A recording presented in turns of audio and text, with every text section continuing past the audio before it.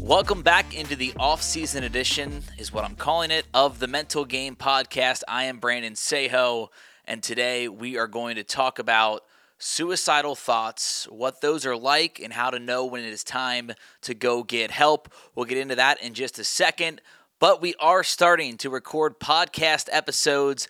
I told you last week we were in Athens, Ohio. That was the hint for number one. If you want another hint for that, you can go look on my Instagram page, and there's a picture in front of a stadium in Athens, Ohio.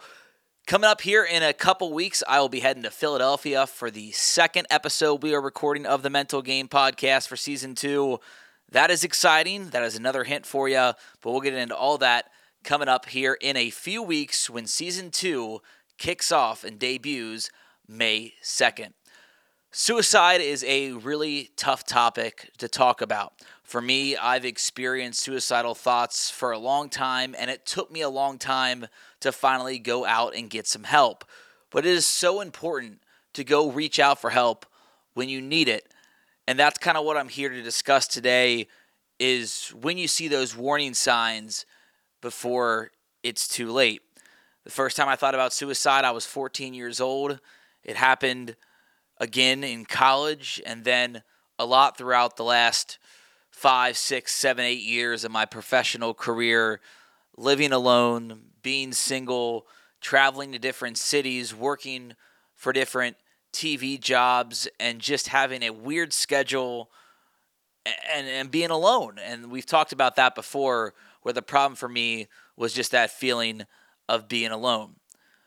But when you think about suicide and that thought is going through your head, it is a really, really slippery slope, and it's hard to understand. And it's even tougher when that feeling doesn't go away. And that was my case. About a year ago was the last time I thought about suicide, and that's when I had to check myself into a mental health hospital. I knew therapy wasn't enough because I couldn't even get out of bed to go to work. I couldn't do anything. I wasn't performing professionally. I wasn't able to do anything in my personal life, and I just couldn't take living anymore. And it truly is hard to believe that's where I was just about a year ago today. There was a 3-month stretch where suicidal thoughts happened almost every single day. And it defeats you. It beats you down. And you have to know when you're feeling that sad and depressed that there is an option to go get help. But you have to do it before it's too late. For me, the two things that kept me alive were my mom and the thought of her losing a child. That's something that I could never put her through. And then I think I was too scared to follow through with taking my own life. But I wrote a goodbye letter. I took a bunch of pills. I would get drunk all the time. I called people to say goodbye. I had to have someone come get me when I was threatening to jump off a bridge or lay down in traffic. It was that bad. And for those of you that have never gone through that type of depression, anxiety, mental illness, it is really, really hard to come out of that dark place. But it is possible.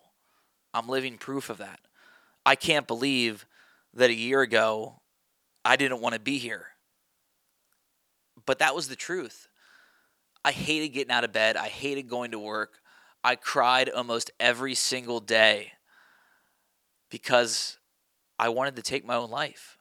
I thought about suicide every single day for months and months until I finally wrote a goodbye letter, completely sober, and I took a bunch of pills, and I woke up and said, I have to get help or I'm going to die. I knew that I had to save my own life and check myself in to a mental health facility or else I wouldn't be here. And thank God I did.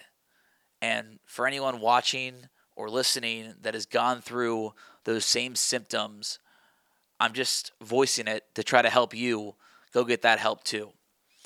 I had a friend recently who I grew up with. We went to high school together, and we didn't really keep in touch that much after high school, but we had messaged back and forth over the past year a little bit. And now that I've gone through my own struggles of fighting depression and suicidal thoughts, I can notice when someone's reaching out for help. And my friend, who I haven't seen in a long time, like I said, reached out about, I want to say, 6 weeks ago, maybe 2 months ago, and asked to just meet up and grab a drink and talk. And I said, sure thing, let's do it. And then we just never nailed down a time. A few weeks ago, I went to his funeral. And that was very, very difficult for me. And it's just tough to wrap your head around suicide being a real thing. But it is. And I battled those thoughts. I battled those emotions. I was fighting for my life with myself. And it's emotional to talk about and to think about. But I was able to make something good out of something that could have been really, really bad. And that's exactly why I'm doing the Mental Game podcast. That's why I'm talking about mental health so much. And I'm trying to be as transparent as possible because I am a complete 180 from the person that was suicidal a year ago to the person that you see and hear right now.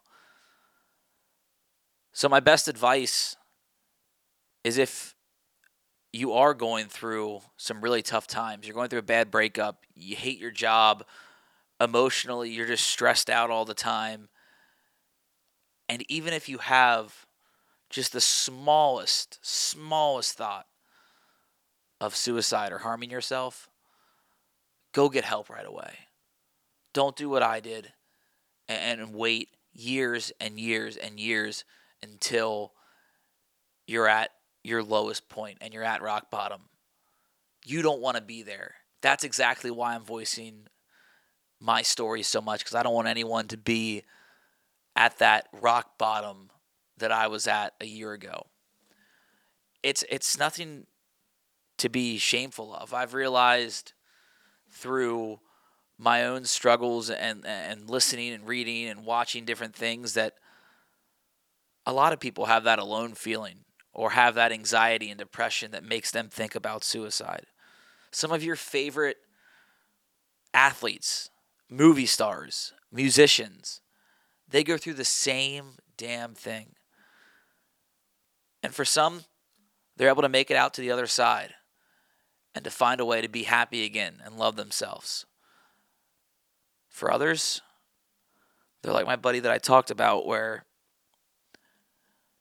you can't take the pain anymore. And it's really depressing and sad. And it's hard to think about.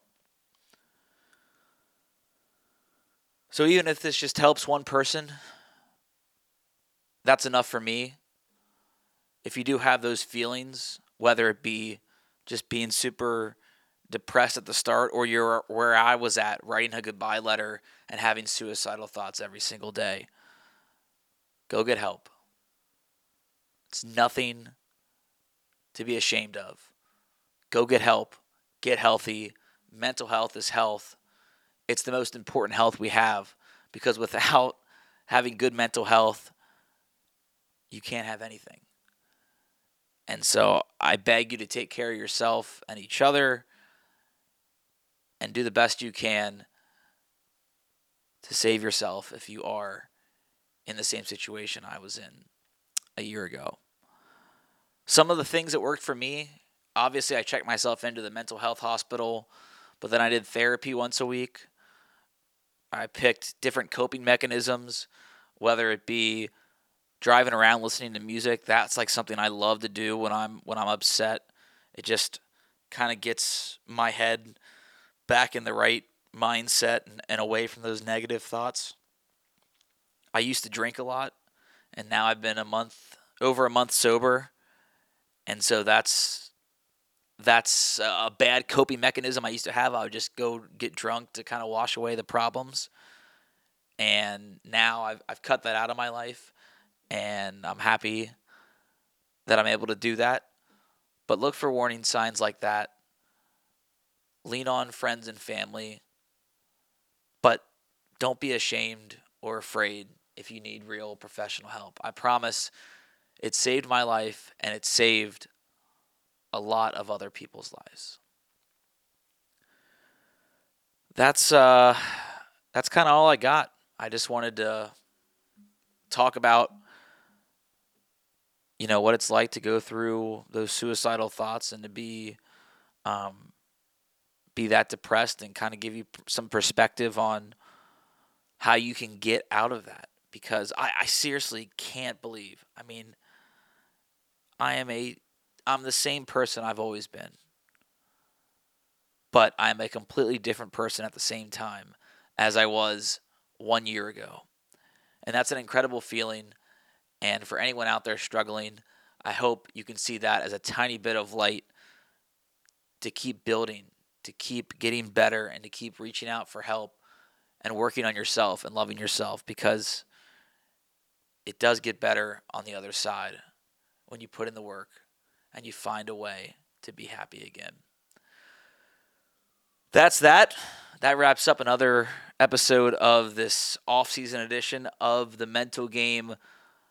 I am calling, emailing, texting every athlete, musician, celebrity, entertainer, influencer that I know or have a connection to, or find their publicist through a Google search, doing everything I can to build this up into the biggest mental health podcast to help as many people as we can with life-saving conversations. I'm also brainstorming ways for the next season that comes out May 2nd to get everybody involved.